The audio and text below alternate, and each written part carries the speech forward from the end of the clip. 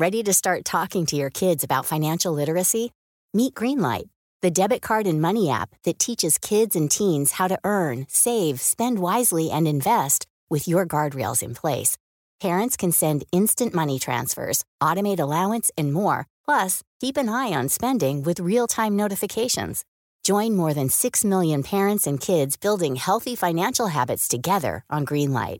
Get your first month free at greenlight.com/ACAST. That's greenlight.com/ACAST. I'm Sandra, and I'm just the professional your small business was looking for. But you didn't hire me because you didn't use LinkedIn Jobs. LinkedIn has professionals you can't find anywhere else, including those who aren't actively looking for a new job, but might be open to the perfect role, like me. In a given month, over 70% of LinkedIn users don't visit other leading job sites. So if you're not looking on LinkedIn, you'll miss out on great candidates like Sandra. Start hiring professionals like a professional. Post your free job on linkedin.com/spoken today.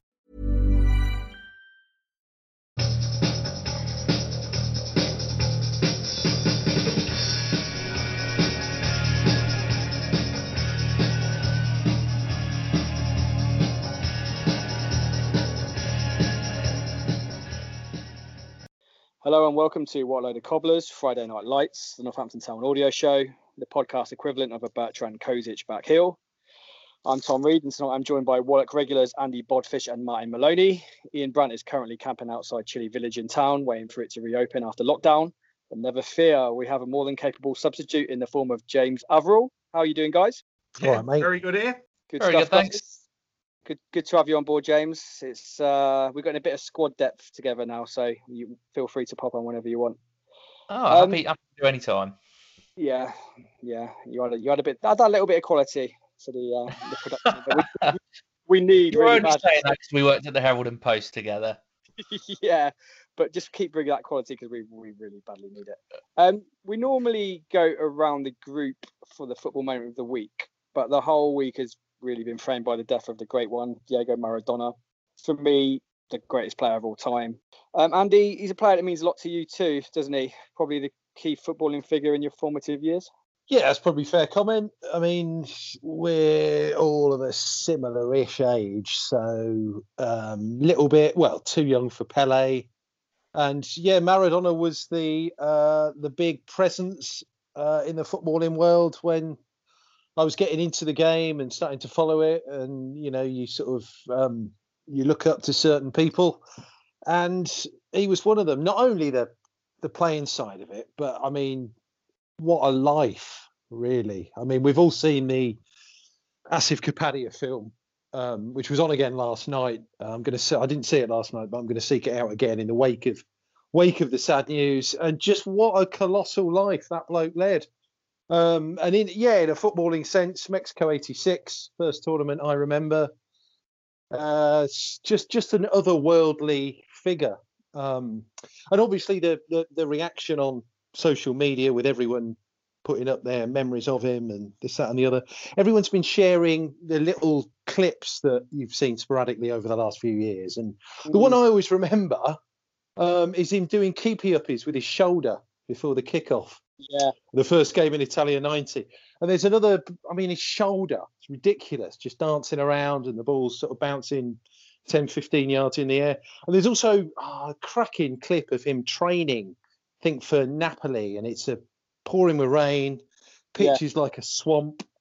And he's just overheading it and, you know, chipping it. And, I mean, just an incredible footballer.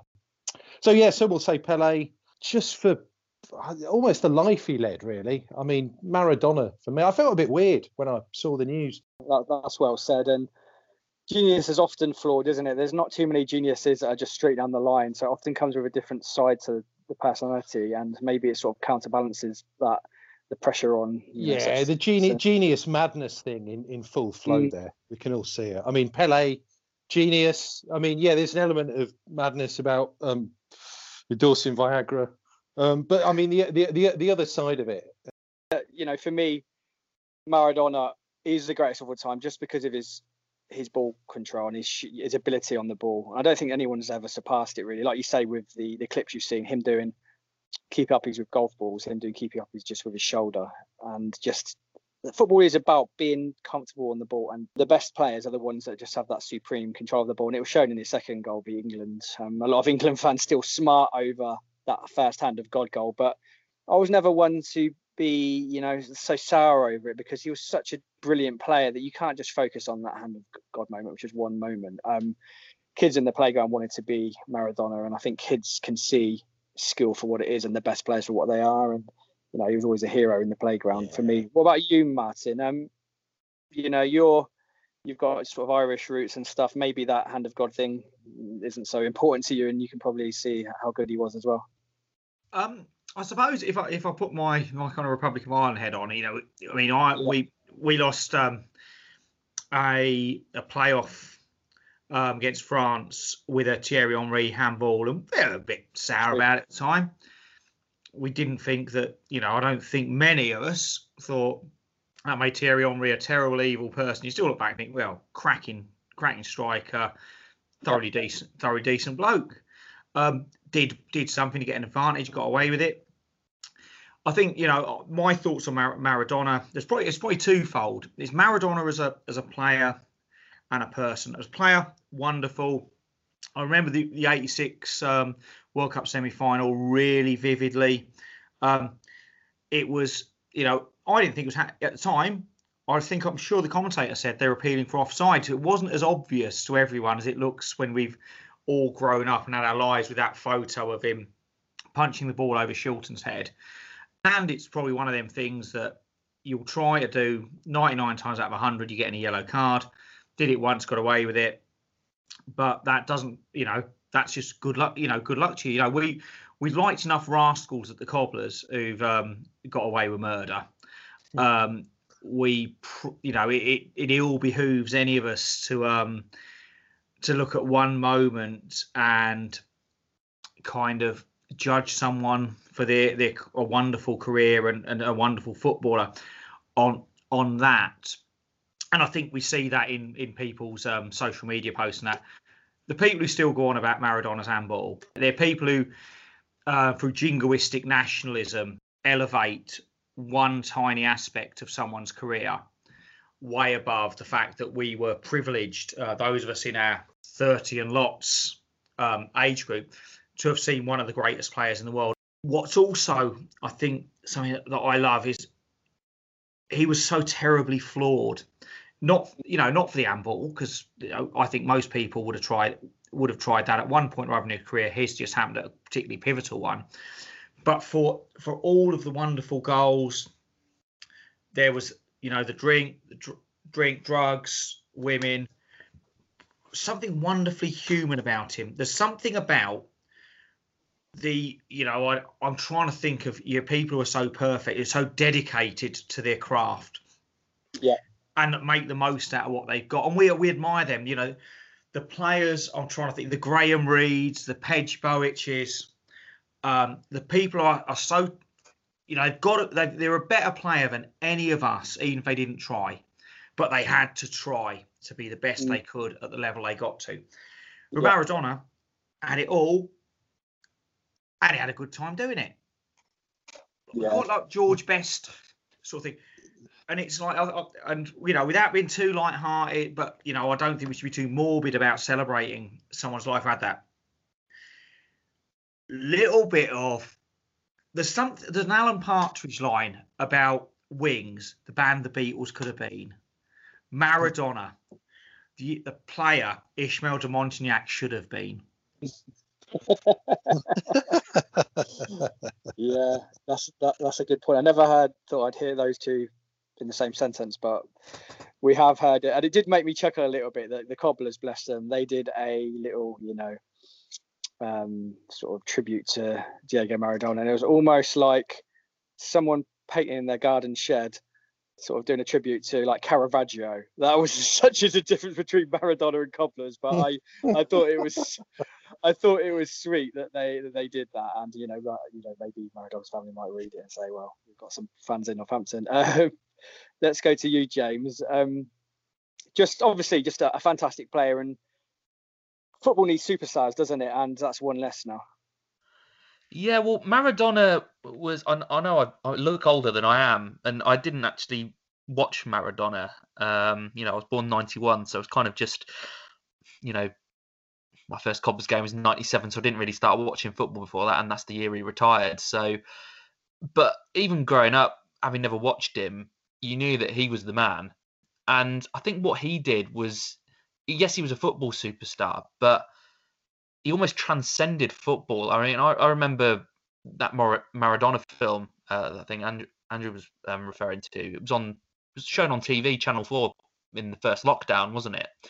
And a housemate of mine who has zero interest in football came down and watched it, was just thoroughly fascinated by just the man, the character.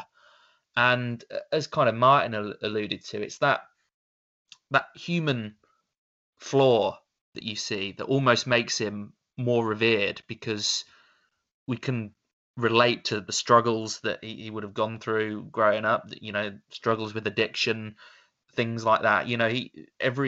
Every kind of person can relate to some small part of kind of Maradona's personality. And the fact that he was just so gifted with a football kind of almost transcended that. I mean, you only have to look at how revered he was in Naples, I think, to see what kind of impact he had on the game, but also society as well. He wasn't just a footballer to them, he was their god. United a whole city at a time when, they were pretty divided and things like that. And yeah, he was more than a footballer. I think that's the only way you can describe him, really. But as footballers go, he's definitely probably the best of the 80s. I always think it's slightly unfair to compare, do the who's the best argument, because eras are so different. You can't really compare Messi now with Maradona, because they're completely different times. But I suppose the thing that Maradona had was the fact that back then, well, I'm guessing from what you could see, you could just kick people and get away with it, and he just used to skip past them. Whereas your players nowadays won't have to deal with that kind of thing, but they're also dealing with a much faster paced game. So it's kind of, there's different realities when you discuss who's the best of all time. But I get the sense that Maradona is like the footballer's footballer. So I think that possibly does just give him an edge over everyone else, really. That's well said, and quite poignant from someone, that didn't, a bit younger, maybe didn't see him play, but it just shows the resonance he's got with around the football world, that people like yourself. It's also that sort of that street fighter element he had. I mean, I was reading one. Yeah, it was tough. Well, yeah, just very sort of, from the favelas of the shanties of Buenos Aires. And I read a quote, I think from him. He said some years ago that if I was wearing a strange lyrical way that that sort of people from that Latino background speak, but if I was wearing a white wedding dress on my wedding day and a muddy ball came over to me, I'd chest trap it down, and I wouldn't think twice about it. And that absolute I'm just almost born with a sort of ball at his feet, and that's all he ever wanted to do, really. Boiling hot, sort of 30 degrees, or muddy pitch in the middle of winter at training. Just the whole time he just wanted to be playing football, and that's why I think there's such across the board sort of goodwill. Yeah, talking about whether he's the best in the world or whatever, best ever, I go with the Argentinians, who have him above Messi, and they know what they're talking about with two players from their country. I'll stick with them. And one tribute, probably the best tribute I found for Maradona, was from Mike Tyson. Probably not someone you'd expect to know Maradona that well, but it seems like they were friends. And Mike Tyson, great heavyweight boxer, tweeted, "The hand of God, Maradona has left us. In '86, we both won our championships. They used to compare the two of us. He was one of my heroes and a friend. I respected him so much. He will be greatly missed." Now, isn't that great that Mike Tyson, looked up to Diego Maradona? It's just amazing that someone of such, superlative sporting prowess looked up to Diego, and it's just brilliant, isn't it, Andy? Yeah, totally. So fair play, Mike Tyson. I think you spoke for everyone there. Let's move on to Cobblers related news. Back to after the bump. This week it was announced that fans were to be allowed back into stadia via the government announcement to place Northamptonshire into COVID Tier 2, meaning that Cobblers are allowed 2,000 fans into Sixfields Stadium when lockdown ends. The club are using the home game at Sixfields on December the 5th as a pilot event with the capacity capped at 1,000. Season ticket holders will go into a ballot for tickets, and if you're not successful, you should be able to attend the following home game v Lincoln on December the 19th. That's great news all round, isn't it, guys? But you never know, Martin. If a few don't turn up, that record low v Chester from the 80s of 942 might be broken. Yeah, there is that danger, although the thousands of people we've all met who claim to have been at that game, then maybe it will just slay a ghost in our past. But I think, yeah, it is positive news for football. I mean, it's going to be great to be back in Sixfields. I mean, I'll take the chances in the ballot, and I'm sure, sounds like they're going to rotate it around pretty fairly. If you get pulled out for the first one, you're going to miss one of the subsequent ones. So they're doing the right thing, I think, by season ticket holders. It would be nice if, and I know we'll talk about the on the pitch stuff, but if this little mini, if we wouldn't call it quite a run yet, it not being so bad in the last couple of weeks, if that continues, it could be all the better. But yeah, I think we're all football supporters. We all want to be there at games, and it'll be good. It'll be weird not having away fans. It'll be weird it not being sort of 2/3, 3/4 full. But we're starting from where we're at. There's a pandemic. They've got to be sensible, and you would hope that it will be be well managed, and we won't become like something that ends up causing more transmission of virus. And I'm sure it wouldn't be happening if it would. Yeah, that's true. There's a phrase, football without fans is nothing, and it has proven to be that. Longer it goes on, the more I find the soul of the game is dripping out without fans. So it's getting to the stage fans have to go back in soon to save the game, really, financially, symbolically, whatever you want to call it. James, do you reckon, I'll put this to you, do you reckon that Keith Curle wants fans back or doesn't want fans back? Because if they come back and we're not playing that well, they could get on his back pretty quickly, the grumblers. Do you reckon it's better that we actually play behind closed doors? Well, I guess it gives him a bit more freedom in a sense when there's no fans there, in that he can stick to his guns a bit more, might not be swayed by crowd pressure and that. That said, most managers tend to be stubborn and not swayed by crowd pressure in any sense anyway. I just think, even if you don't particularly like your own supporters, which I don't think is the case here with Keith, I think at the games, okay, you get the grumbles online, but I think at the games generally he's had pretty good support. So I definitely think he'll want fans back. I think it can potentially, bring some of the better play out of some of these players who haven't particularly started their careers with us well. Having fans there might just give them a bit more of a boost, a bit more willingness to run that extra yard. So I think anyone involved with football will want the fans back. And I think there's not many plus points to this, but I think perhaps the one plus point to this whole pandemic is that it's made clubs realise, this isn't aimed at our level, but certainly higher up, has made them realise how crucial fans are to the entire experience.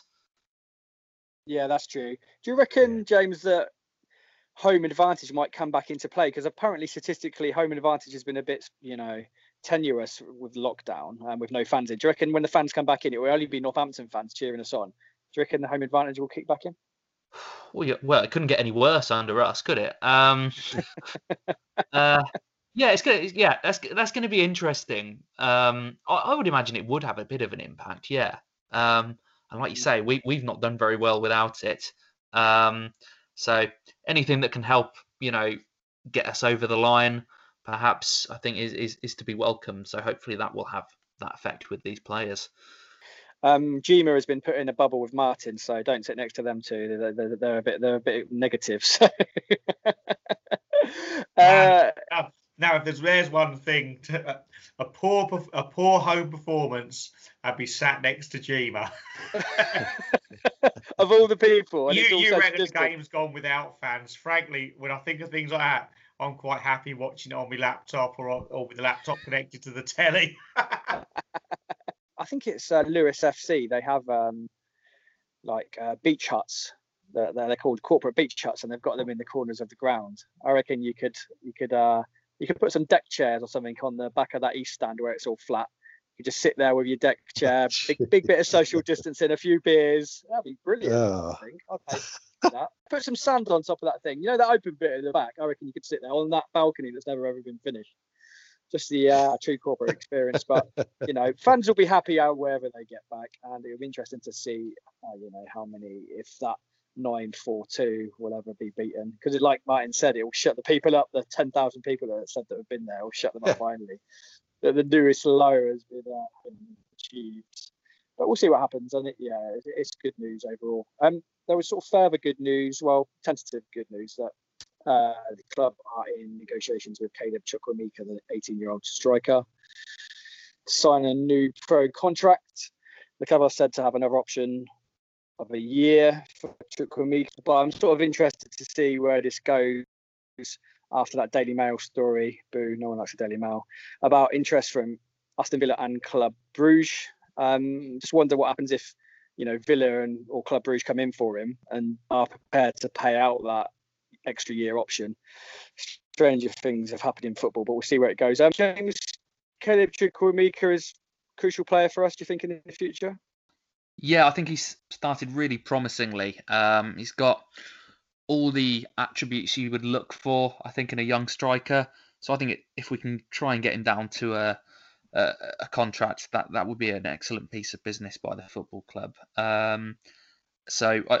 Hopefully he signs. I think, I'm a bit biased here, but I certainly think, I know his brother's at Aston Villa, isn't he? So there might be a bit of an attraction there if they perhaps came calling, Prem club, reasonably local, your brother's there. But I don't think you can put a price on playing, regular football, which he's doing at the moment. He's already got 12 or so appearances this season so far. He's not going to get that at Aston Villa, and if he is, it's going to be in the under 23s. And I think he's already shown for our youth team that he can cut the mustard at youth level. And I think what he'll get out of his career long term in playing men's football with the Cobblers for a couple of seasons, I think will be more valuable to him personally than playing in an under 23 league in the Prem or whatever. But that's his decision. I hope he opts to stay with us, and I think he could become a really exciting young player for us if he does stay. So hopefully that's what happens. Yeah, it's just that chicken and the egg thing, isn't it? You stay and get game time in League One and puts you in the shop window, and maybe there's even bigger fish that might come in for you later on. Go, such a tough thing to get into a Villa side, or even not massive knowledge of Club Brugge, but they play at a pretty good standard. So obviously over in Belgium, so that's not even necessarily an easy league to break into. Martin, what do you reckon about Caleb? He's a very good player, isn't he? And someone if he leaves, something's gone wrong somewhere, I think. I think there's clearly been some bits gone on off the field, and it's right now, I think it seems to be going in the right direction. I think Curl's been quite open that he needed to knuckle down a bit. When you hear that, sometimes there are sometimes stereotypes about young players, and you wonder, but it does feel like, well, he has got stuck into it, and clearly they talked about his family a lot, which sounds like he comes from a really good background, and we're seeing the dividends. He's looking like, from a player who'd not made a first team appearance to somebody who we're a bit worried that Villa are going to take him.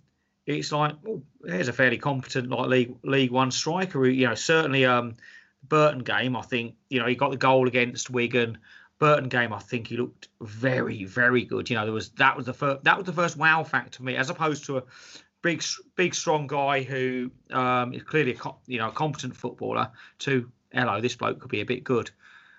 That felt good for me, and that I think smacks of good man management. And it sounds like if we're going to get him tied down to a deal, good kind of club financial management as well. And I think from a young player's point of view, there's always the attraction of going to a bigger club. You're going to a bigger club, we've played any games. I mean, we can name players that have left us for huge money under the previous thing about where youngsters got took away, like was it Mark Randall and such like.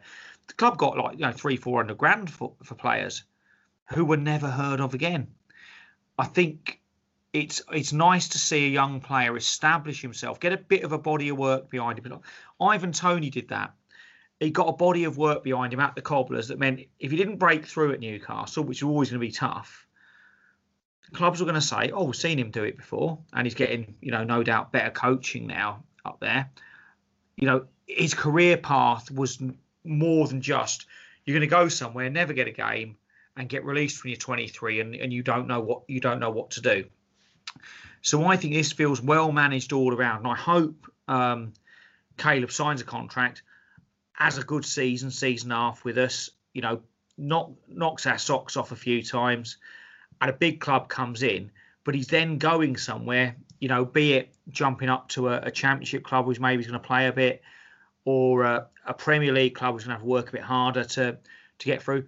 But he won't be forgotten because he'll have, people will look at what he'd done, and he'd proved himself at a certain level with the expectation to get better. And if he doesn't succeed at a higher level, well, it'll only be 22, 23, dropping down, and people saying, well, we've seen him, we'll take a chance. So, yeah, good business all round. And I really like it, especially after the Burton game. I'm really beginning to like the guy. Yeah, it's the first time. I don't think we can judge how good the business is until the business is done. There's no contract signed yet, so we'll see what happens. I'm just not sure how strong a bargaining position you're in with someone who's talented. I think when I say good business, I've predicated that on this goes through. If it does, maybe it was maybe we did something wrong, or maybe it just wasn't meant to be. But I think getting him in the team and getting him tied down will be a fantastic bit of business. Yeah, I think in a lot of ways it's actually the ultimate, what's the word, evaluation, the judgment of the player pathway.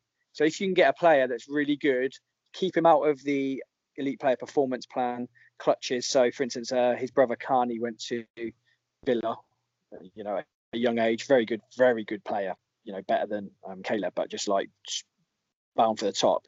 He was taken from Northampton under the elite player performance plan. And if you can keep him away from that, bring him all the way through to the first team, get him that pro contract, get him playing games, and then do a posh and sell him on for 10 million. That is what the player pathway is sort of all about, and you've done brilliantly. If he goes now to a Club Brugge or something without signing a pro contract, it's not necessarily anything to do with the football club, but something will have gone wrong down the line, and maybe something that's not in the club's hands. We might not know, but hopefully he does sign. It's the Roy the Rovers stories that we all love, isn't it? Sort of local lad developed in a youth team, gets his big chance, does it for you in the league, and then see what happens. But at least have a run in the team first, and sort of see whether he's up to it really. But so far so good. I don't know if it's not Diamonds, it's Melchester Rovers with you. Oh mate. Tynecastle away. Those made-up towns that they used to have in football comics. There's a whole pod on its own. Iron Bridge away, is it? Danefield United. Yeah.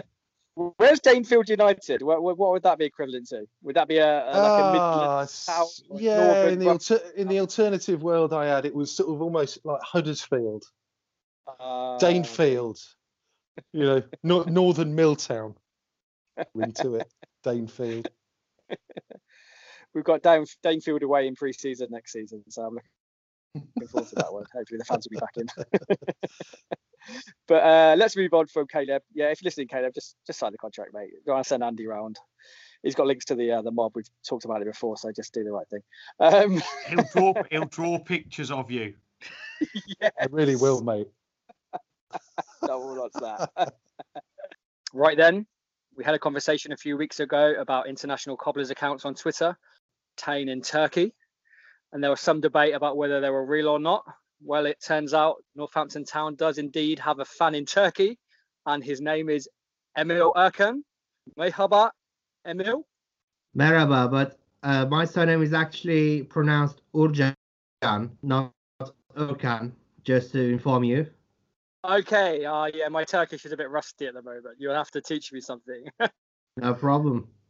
How did you hear about Northampton Town then and start supporting them? About 3 years ago, my favorite English club were Manchester United because I had no idea about leagues other than the Premier League. But then I decided, yeah, Manchester United have gone a bit stale now. I may as well start supporting an EFL club. And I fancied Northampton Town. From then on, I researched about the club, and I grew to love more and more the Cobblers. That's absolutely brilliant. Do you think there's any other Turkish fans of Northampton, or have you spread the word about Northampton to your family or friends? Yes, I have, but they don't understand about EFL much because they don't follow football that much like I do. Sure. Some do follow football, but not as much as I do. That's brilliant. And do you get much news about the EFL in Turkey, or do you just have to use the internet to find out about stuff? Well, most of the time I use internet, but in recent years, our digital broadcasters, especially beIN Sports, Digiturk, have started to broadcast at least one or two championship games in Turkey, and sporadically League One and League Two games as well. Yes, also some of my friends on Twitter also support other EFL clubs like Brentford, Sunderland, Hull City, etc. We've even formed a group called EFL Turkey on Twitter, and we've already got about 400 followers there.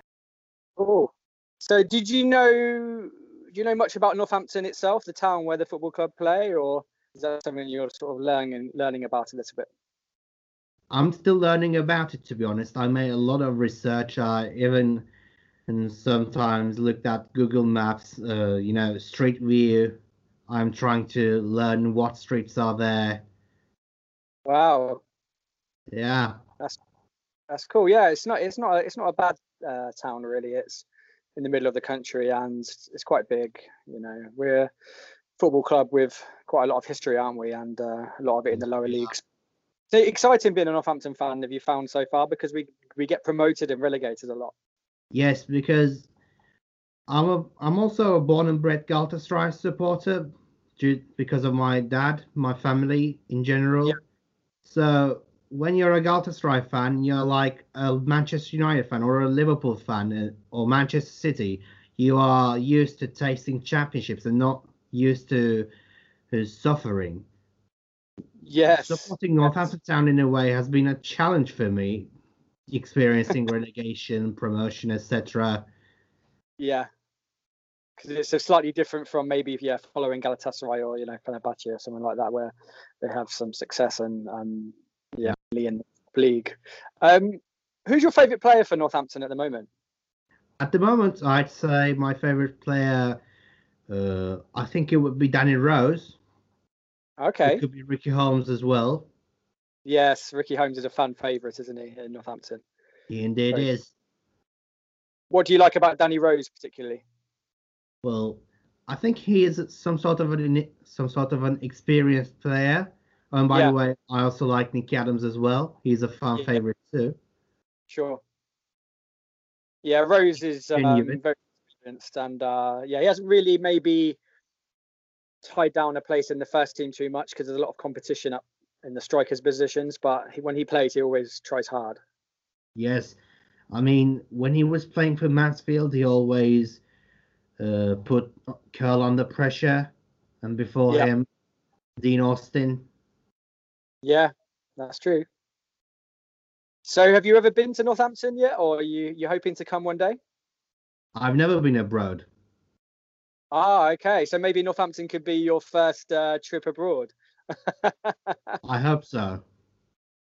Would you like to come and watch a game at Sixfields, or the PTS as it's called? Surely. Yeah, it's at the moment we're just about to have some more fans in soon in the next week or so that'll be nice. But maybe in the next year or so. I've just heard that Northamptonshire is in Tier 2, which means you will get about 2,000 fans in Sixfields. Yeah, exactly. I think for the first game 1,000 and then the second game 2,000. But I think it's just the more fans, the better, really, because the players need the supporters really to cheer them on. Do you think? Yeah. When I come to Northampton one day, I wouldn't only go there to see the Cobblers. I also would like to see the Saints because, unlike most of the Turks, considering our population, I'm also interested in rugby as well, rugby union in particular. Oh, that's good. Yeah, you're lucky then because Northampton obviously has both rugby and football and cricket. If you ever look at that, that's quite a confusing game for a Turk, but yeah, we have cricket too. I also play rugby union in my university, but unfortunately due to pandemic, I can't go to Ankara. So rugby is a growing sport maybe in Turkey? It is. Turkey has been, admitted as a full member into World Rugby this year, Miss May. Oh, cool. Yeah. So on a match day when Northampton are playing, do you get to watch the games on the iFollow or the stream or something on the internet? Well, the thing is, I wish I could watch an iFollow more because due to the devaluation of Turkish lira, it gets a lot more to watch them. So, Sure. for one instance, I decided to watch a game against the Posh, in which we lost 2-0 this October. I had to pay 80 Turkish liras for that, which is quite expensive. Sure. So it's actually main problem. too expensive. Yeah, that's not good, is it? So if you do get to watch a game, do you have a little ritual? Do you sit there and like cheer the team on like a fan in England might do? Well, if I cheer too much, I think I might be disturbing other people in a household or in the apartments, really. You have to get a loud voice if you want to come to the Sixfields because we need the loud supporters to turn up. Bring some fans to Galatasaray, that would be good. But I do wear the kit. Yeah, so you've got a Cobblers kit that you wear? Yes, I'm actually wearing one. Cool. It's this season's one? Yes, it cost me 417 Turkish liras, but it was worth it. Wow, and did you have to get that sent over from Northampton? Yes, I ordered it from this store, as a matter of fact. Club store. Well, I think that after people hear this, you might be sent some more stuff because I think you deserve it for supporting Cobblers all the way from Turkey. So if anyone's listening and the club are listening, let's get some stuff sent over to you, some merchandise stuff, because you're obviously a top fan and we need to keep our... Northampton haven't got the most international fans. We've got a few, but, if we've got any in Turkey or whatever, we need to, support you too. So hopefully you'll get some merchandise sent to you. And maybe the club, hopefully, if they listen in, they can, if you come over, maybe give you a free ticket or something. That would be good. Well, the thing is, I haven't got even a passport, really, or a visa for that matter. Yeah, you'll have to get one. You can't be just a fair weather fan that only watches from Turkey. You have to come. You have to come to Sixfields. Yeah, maybe in the next year or so, when things calm down with COVID, you might be able to think about a trip over to Northampton, maybe, and some visuals to the, what you've been doing on the internet, looking at the streets and stuff. Is there a particular landmark in Northampton that you found on the internet? Have you seen the Lift Tower? On the internet, I haven't, but I've seen lots of pictures of Lift Tower. I've also seen the pictures of Market Square. I've also seen River Nen, a part of River Nen, really. Yeah, it's nice. It's a very nice river. I think it would be, if you've never been out of Turkey, it would be very interesting to see the landscape in Northampton and England really, and the countryside and stuff. It's quite nice. So yeah, we'll speak to the club and see if we can get you at least a free ticket or some merchandise or whatever. How do you think Northampton have been playing this season? How would you evaluate their season so far? So far, if I'm going to be honest, I think the season could have been a bit better for us, just a little bit, especially in the cups. FA Cup in particular. Yeah. I think our League Cup run was decent. We've knocked Cardiff City, but we did lose to Bristol, which was expected, to be honest. Sure. As for the Papa John's Cup, at least we've still got it. But to be honest, I couldn't care less about Papa John's Trophy, even though we haven't won yet, because of the reserve sites there, which has shrunk lots of attendance figures. As for the league, which is what matters most, it could have been just a bit better, but then again, we got promoted via playoffs last season, so that's to be expected. We lost some of our crucial players from last season, be it Good, Turnbull, Wharton, McCormack, Vadaine Oliver. He's been on fire for Gillingham. Yeah. You know more about Cobblers than me. You're putting me to shame here. Your knowledge is great. Where do you think we'll finish this season, Northampton? Do you reckon we'll, get to mid-table or higher, or will it be a relegation battle, do you think? Rather than a relegation battle, I think we would be in the lower table or lower mid-table, somewhere between 14th to 19th. Yeah. Not necessarily a relegation battle, but I think we'd finish around there. Yeah, that sounds reasonable. I think sort of slightly higher than the relegation zone will be. Most fans will be happy with that. We just want to stay in this division for a while and just consolidate in it, really. Can you tell us a little bit about your account that you've set up on Twitter? It's called Tain in Turkey, which is quite a hard word to pronounce. It rhymes with rain, funnily enough, if you want to pronounce it, the word. Tain in Turkish. Yeah. So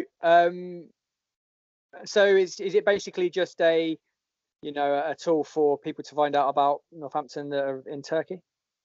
Not only like that, but also I want to introduce people to the Cobblers, as well as, I had a regular series called, in English, The Binoculars of the Cobbler, or in Turkish, as I call it, Ayakkabıcının Dürbünü. Right. And on there, I regularly introduce our opponents just one day before the match or on the match day. I introduce them to our opponents, give them a detailed history about both their history as well as their current form, their most crucial players, their managers, etc. That's cool. Do you have like an account in Turkish that someone else runs that you've got a rivalry with, or you talk to about games with? You said there was one in Brent, like a Brentford fan and stuff. Well, I haven't got any posh supporter in Turkey. Yeah, thankfully. Supporter over there, or hopefully they haven't spread over there. Let's not hope so, really. I also write some football stuff on journeymanstories.com, which is my own website. I suggest you check it out, though I haven't been writing stuff for 4 months. That's great. It just seems that you're doing a great job of spreading the word about Northampton in Turkey, and also with your other writing work as well. That's really cool. How do you think that Cobblers will get on in their next game? It's next week, isn't it now? Do you reckon we need another win? We do really need a win, and seeing Harry Smith's been on fire, 3 goals in 2 games. Yep. I'm not sure where our next opponents are. Doncaster Rovers we're playing next week. It is Fleetwood, isn't it? Fleetwood next week, and then Doncaster on Saturday. So it's Fleetwood, managed by Joey Barton. They're quite a difficult side to beat, so that'll be a hard one, I think. Well, I think we could get a draw. Plus, it would be a bit emotional for Jack Sowerby, who came to us from Fleetwood. Very true. Very true. Very poignant game. Well, thanks for taking the time to talk to me, and we'll keep an eye on your account and hopefully put you in touch with the club to reward your support for Northampton from Turkey, which is pretty amazing. So you take care and keep in touch, and we'll speak again soon. Okay, thank you very much. Thanks a lot. It's been a pleasure. Let's move on to the Cobblers A to Z. Ian Brandt's not here this week. He's still stuck outside Chile Village, but it was his idea. And we are on to the letter K. I don't know how much through the alphabet are we now like through letter K. K is the 8th letter of the alphabet, so that's not even halfway. Oh God, this is going to stretch on for years. But we're on letter K, and we are working our way through it, listeners, and we get some really good treats every week that we really appreciate. Jefferson Lake will hopefully be back next week, and he tweeted us the first response, which was Kevin Thornton, who we talked about a little bit before. We talked about sort of genius tarnished with, a little bit of the other side of it, in terms of their personality, maybe. Martin's a big fan of Kevin Thornton. What about you, James? Must have been supporting Cobblers when he was around, Kevin Thornton, just a very skillful player. Absolutely loved Kevin Thornton. One of those players who you don't get too many of them at the Cobblers. You'll be on the edge of your seat wondering what he's going to do, whether it be with a football or just kicking someone or something like that. He was just a joy to watch. I remember particularly there was a home game against Shrewsbury, I think, where he scored an absolute screamer. And then who can forget, obviously, the shutting of the Kop after his penalty. Just an absolute joy to watch. And I remember going to an open forum when Samo was the manager. I remember my dad asking, because just like about Kevin Thornton, he went, "Oh, have you ever thought about signing Sean, his brother?" And Samo, quick as an axe, went, "It's bad enough managing one Thornton, let alone two," which I think will tell you everything you need to know about what a pain he could have been for managing. But just brought so much joy when he had almost, again, we talked about Maradona, but almost had that kind of, again, he bit flawed genius in a sense down at our level. He was just an absolute joy to watch, wasn't he? We were talking about players that are comfortable on the ball and skillful. He had skill to burn. Although he wasn't a particularly talented in Samson's side, I think he'd been brought in sort of on a short-term deal or whatever, but just a player with just brilliant skill and personality, which a lot of players don't really have these days. He had personality, bit of a rogue and stuff, but we don't always want players that are completely straight down the line, and just a crowd favourite. Let's move on to Quick Whittington, who tweeted us Kenny Duker, the good doctor, one of the favourites of Soccer Saturday. I think he came in from Gretna, am I right? Kenny Duker, striker, quite a good player, wasn't he? Yeah, Gretna on loan. Yes, he'd obviously he became a bit of a legend, scoring kind of every week on Soccer Saturday. For whatever reason, he must have fallen out with the manager there, and ended up with us. I remember that being sat. I was working at one of our places off Junction 18 in Daventry, sat in the canteen checking on transfer deadline day. And it's like I think we might have made a couple of signings, but Kenny Duke were on loan. I can't remember who else we signed that day, but it was like, oh my God, the good doctor. How good is this? And I think we had Blackpool on a Saturday. It might have been Grand National weekend. I think that was his day. Yeah, we've got Simon Cox, I think, around the same time. Hughes. Would that sound right? Yeah, I think it was Mark Hughes we signed on the same day from Everton. Right. Okay. So yeah, I mean, a couple of good players as well. And there was some guys. It was a really sunny kind of late March, I think, weekend. Me and my mates had done a weekend in Blackpool. Got to the game, and there's some guys have got doctor's coats there. It just, everything was great. And I think we might have ended up losing 4-1, but I think we took the lead at one point at least. But it was, signing someone's a bit of a legend. He's probably a bit out of his depth as a striker, playing, I think that would have been League One. But it was just seeing a guy who you felt like you knew because of Jeff Stelling and Soccer Saturday. It was great. And I think probably got 3 goals in 20 games, but he wasn't like he was a guy who put a shift in. So you couldn't really dislike him. And, I think I still follow him on Twitter, and he just does his doctoring now. I think he might be an SNP, like counsellor or something as well, or certainly activist. Just seemed like a thoroughly all-round good bloke, and it was great that we were the one English team he played for. I thought he was actually a pretty good player in his time for us. It was hard, to make a complete judgment because he wasn't there that long, but it's a bit of a lump, wasn't he? And knew where the goal was to an extent. So, and it's just nice for Cobblers to have anyone famous in. It's just adds a little bit of spice, doesn't it? And if there's any illnesses in the squad, he probably would have to treat the players too. So, double it up. Tell the physio to hold on. I've got this.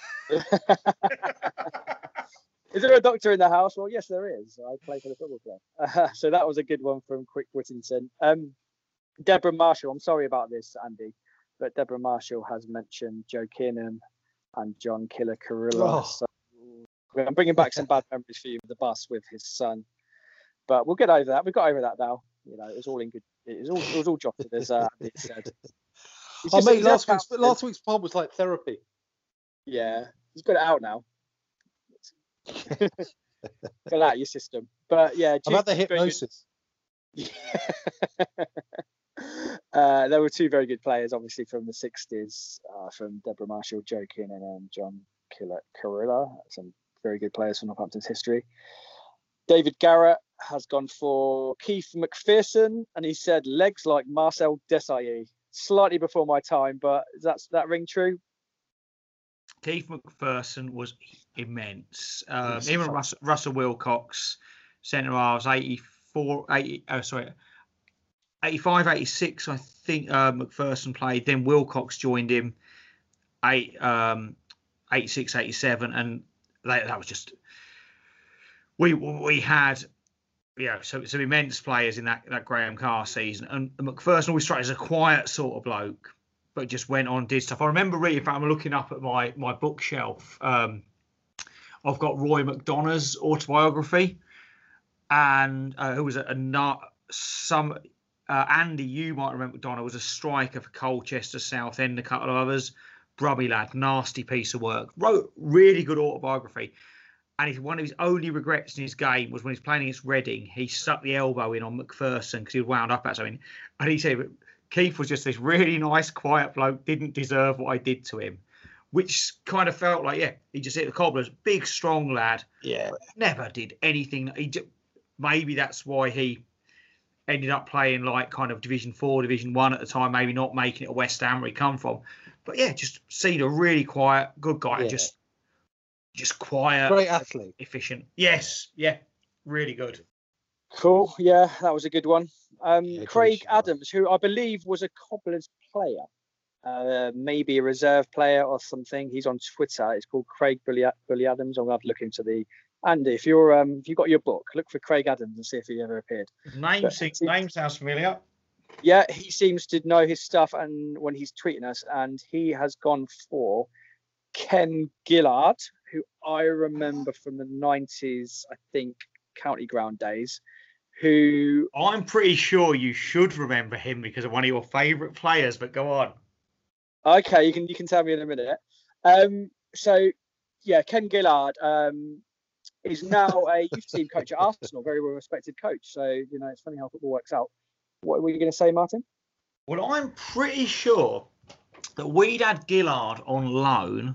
And he was decent enough left back, quite aggressive. And then he played against us for Cole U.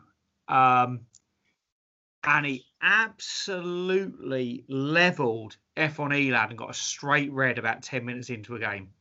Oh my God, he's gone instantly down in my estimate. You need to unfollow that Craig Adams right now because he's brought back memories of someone damaging your hero. Oh my God, how could he do that? I think, sometimes when you're in the face of greatness, you just have to lash out. That's what it was. He just realised he was nowhere near as good as the great F&E lad. Pretty sure that's we'll probably check it out and just check that someone did play for Cobblers and Cole U, but I'm pretty sure that's the guy. If not, it was another blonde-haired left back who went from us to Cole U. Did you hear that story of Cameroon, I think, playing against Argentina? Oh, what a game. The Claudio Caniggia foul.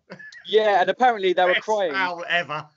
Apparently they were crying in the tunnel because some of the players were crying because they were in the presence of Diego Maradona and they couldn't believe they're on the picture of him. Now, do you reckon that when Ken Gillard was in the tunnel with F&E lad, he was crying as well to be in the presence of such greatness? It's highly likely, and that's why he had to take him out the next time he played. Unless a young Ishmael de Montagnac was in the tunnel in his first football game as about a 6-year-old, I don't think he was. Have you found any trace of Craig Adams yet, or have you not bothered? I don't blame you if you have. Well, yeah, but I'm pretty sure he played at us, or certainly was around our club. there's a guy. I thought it was Craig with a C, mind, but That's it. one appearance in 91-92. There we go. Then that sort of fits, doesn't it? Yeah. I've got it. I've got it. Go. What a podcast! We're all on Wikipedia. It's a tremendous. I'll have you go. Coached and managed played one game for us. Coached and managed at Wellingborough and Bedford. Oh, here's a link. Was appointed to us as assistant to Gary Mills, who was obviously at the summariser on Saturday on the radio at Rugby Town. Wow. There we go. He obviously knows his stuff. May 2016, left his position at Peterborough United under 16s, always a good move, even if it's to the dole queue, to become the assistant manager to Chris Nunn at Biggleswade Town. Now, who can name Biggleswade Town's chairman? Guillaume Balague, isn't it? Yes. It is, But isn't he it? doesn't appear in Frank Grand's book, I have to say. There are Oh. holes in Frank Grand's Cobbler's history. I'm looking at 91-92 now. Yeah, it's got one appearance. Yeah. No goals. But you know when someone's career is listed, I looked at Junior Race for whatever reason a bit earlier, just to see what he was doing now. And he's, here for a year, there for a year, another place for a year. I've got Northampton, 91-92, Northampton Town, one appearance, no goals. VS Rugby, gap, just nothing. That is it. So, but that suggests, because they only do league on that, don't they? Yeah. So that would be one league appearance, but he doesn't appear in the season record for that year, which has upset me. Well, he's a defender. He's a little younger than me. And, He's not on there. and he guess he listens to our podcast as well, which is great. Cheers, Craig. I'm raising a bottle of Peroni to you. Cheers, Craig. One game for the Cobblers is better than what we've achieved. So more appearances than the rest of us put together. Exactly. And he also went for Kevin Wilkin. We talked about him a little bit. Manager at Brackley Town and just a recipient of those brilliant fouls in the Hereford game. I always just say have a little watch of that because he absolutely got smashed to pieces by these bold Hereford assassins that day. So that's a good one from Craig. Thanks a lot, Craig. A.D. Richards has gone for Alex Constantinu with a K. Youth team, signed a professional contract, made no league appearances, it appears, now playing in Cyprus. So that probably has a link to his surname. That sounds pretty Cypriot to me. Didn't he get a goal that got us the trip to Anfield? He scored in that Reading game, didn't he, in extra time? We then won on penalties and got... I think there was some debate whether it was him who got the goal or whether it was an own goal. But he came on and basically made the goal, didn't he? Which then, got us through to the penalties shootout against Reading, which we won, and then got the Anfield tie. So, cheers, Alex. Did well there. So without Alex Constantino, we might not have had that Anfield night, really. Pretty much. I think, I could be wrong, but I think that's what happened. Yeah. That's pretty cool. Tim Moore has gone for Keith Welch, the goalkeeper, and he was a very good goalie. I know he's one of your favourites, Martin. James, do you remember Keith Welch? The best keeper we have ever had. And Your eyes are lighting up with Keith Welch. Do you remember him as well, James? Keith Welch? Yes, yeah. I started going regularly in 2000, so I think he would have been... Was he the keeper we signed after Woody? Woody was like my first big kind of Cobblers. I reckon that sounds right. And I remember being gutted when we sold Keith Welsh. I was just like, this Lee Harper fella will never be as good. And you know what? He was. He was a good keeper. But Keith Welsh, I just loved watching him because he used to take the strikers on, didn't he, with the ball? Yeah. But he always came out on top. I loved watching Keith Welsh. He was a great player. He just looked like a keeper, didn't he? He looked like a David Seaman. He had a tash. Dark hair, tash. Yeah. You trusted him.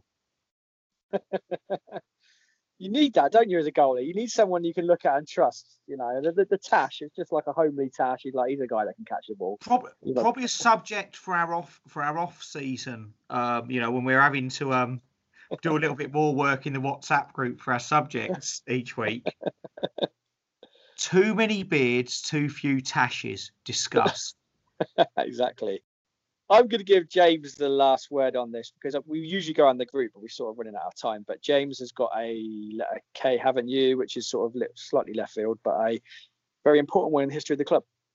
Yeah, well, I've gone for Alan Knill, purely down to the fact that I think he's responsible for one of the few times that I actually lost my cool in the press box reporting on the Cobblers, as he was the brains behind that set-piece goal away at Luton. And that was one of only 2 occasions where I forgot that I was a reporter and kind of reverted back to being the fan that I am deep down at heart. Put simply, I think it's the best Cobblers team goal I've ever seen. And that season in particular was a season where when we used to get set pieces, there was just such an excitement at thinking, what are we going to come up with now? Because we were so innovative from set pieces that year, from, doing short corners, obviously with the kind of free kicks. I think it all kind of started with that Joe Byram free kick that we used to run quite a few times, where he would make the run down the left past the wall and have the shot. And I think it was Shrewsbury away where we got a goal like that. And that was the first time I'd seen the Cobblers do anything kind of innovative from a free kick, rather than just belting it into the area or belting it at a goal. And I was just thinking, Christ, that was good. And then obviously we had the Luton one. There was one at home to Morecambe, I think, in the promotion season, where Joel Byram just slipped a cool as you like pass through to James Collin and just tucked it away. And we were just so innovative that year. And you spoke to all the players and they said that, Alan Knill was kind of the brainchild behind, those training ground set pieces and things like that. And I don't think he is ever underestimated for the part he played in that season, where you almost had 2 really good lower league managers in one package, didn't you? And that was the first time that Wilder and kind of Knill worked together, in the sense where Wilder was manager and Knill was the assistant. And, it's proven to work. And I know they're going through a little bit of a difficult spell at the moment at Sheffield United, but you look at what that duo have achieved over the last 5 years. And Alan Knill played a massive part in, hands down, the best season I've ever seen as a Cobblers fan, and luckily enough, one I was privileged enough to report on at the time. So, Knill, big vote of thanks from me to Alan Knill for what he's done for the football club. James, I am shocked. About midday today, one of the trainers we got at our depot helping out, Serge, big Luton fan, stops me and said, I was thinking about when we played your lot. I remember this free kick once when you hammered us. And I had to remind him we only won that game 4-3. But he couldn't name the players, but he described it. He said, it was just, what? Bloody hell. But that's a really good one, James. Sometimes you need those counterbalances, don't you, to good managers? And I think, although it's plateauing out a bit for them both at Sheffield United, their achievements are just fantastic. We should have given them a good few years to try and iron it out and kick on a little bit. So that's a really good one. I'm going to go off now to write a poison pen letter to Ken Gillard for maiming my favourite player of all time, FNE lad. We just need to do some research to make sure he's the correct lone left back. It's too late now. This for you. Oh, right. It's already written. Late. It's too late. It's him now. You said it's him. He's going to have to just cop it. But it's been really fun talking to you guys, and we'll speak again next week. Just take it easy, and I'll speak to you soon. I fear it may not be him. Speak to you soon. Too late, Martin. Too late. See ya. See you later.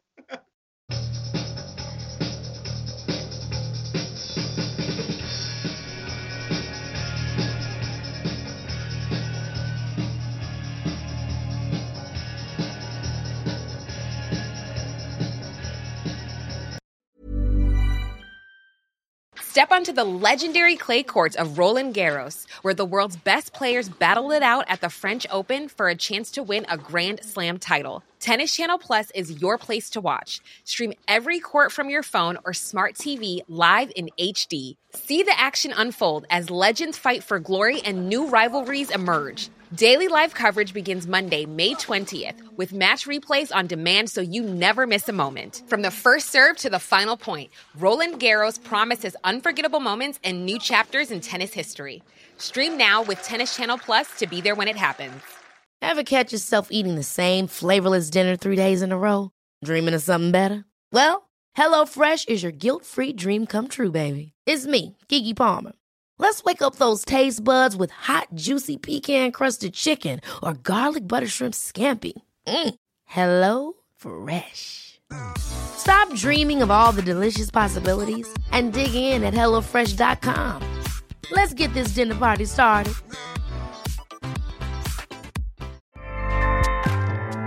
Acast powers the world's best podcasts. Here's a show that we recommend. The Real Housewives is a guilty pleasure for most, but if you're looking to not feel guilty about that pleasure, tune in to Everything Iconic with me, Danny Pellegrino, where I break down all the messy moments and behind-the-scenes antics of Bravo's popular franchise. And on Everything Iconic, I also interview celebrity guests like Kelly Ripa, Keke Palmer, Drew Barrymore, Cameron Diaz, and more about their guilty pleasures, their past work, and so much more. So if you're pop culture obsessed and find yourself watching way too much reality TV like me, tune into Everything Iconic with Danny Pellegrino, wherever you listen to podcasts. Acast helps creators launch, grow, and monetize their podcasts everywhere. Acast.com.